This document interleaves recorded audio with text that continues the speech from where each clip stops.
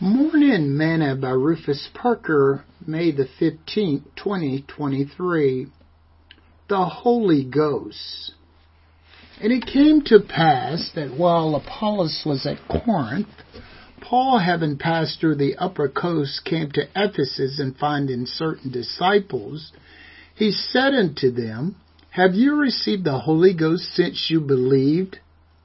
And they said unto him, We have not so much as heard whether there be any Holy Ghost.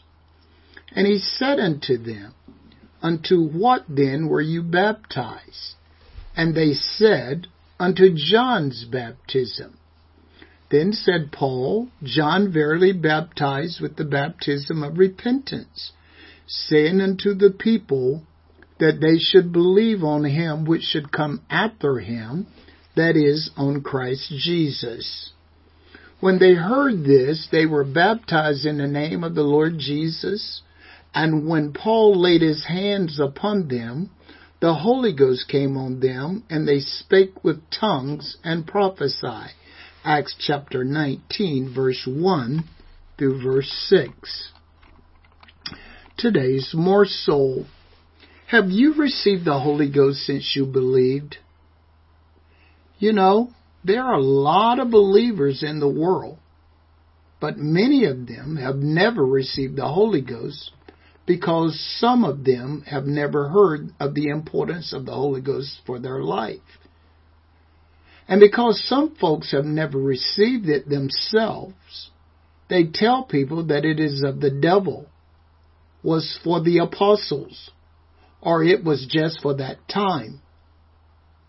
Jesus told his disciples, And I will pray the Father, and he shall give you another comforter, that he may abide with you forever, even the Spirit of truth, whom the world cannot receive, because it seeth him not, neither knoweth him.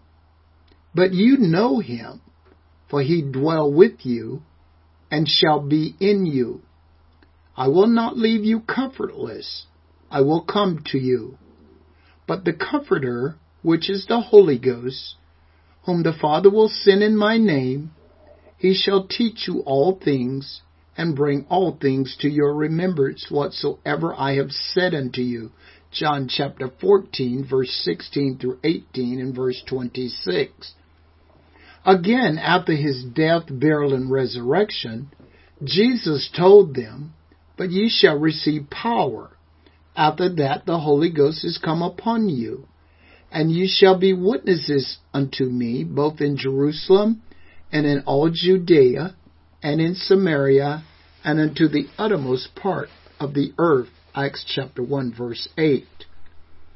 The Holy Ghost gives us the power and the authority to operate in the name of Jesus. Throughout the book of Acts, Acts chapter 2, verse 1 through 4, Acts chapter 8, verse 14 through 19, Acts chapter 10, verse 44 through 48, Acts 11, verse 1 through 16, and Acts 19, 1 through 6, we see many that were filled with the Holy Ghost, and Peter said that this promise is for all. The New Testament church is for the now.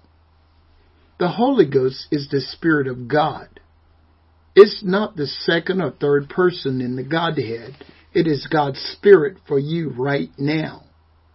And God wants His Spirit to be in you. As if any man, Paul says, have not the Spirit of Christ, he is none of His. Romans chapter 8, verse 9.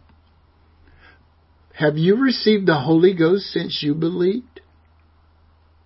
It is for you today. Sing this song with me today.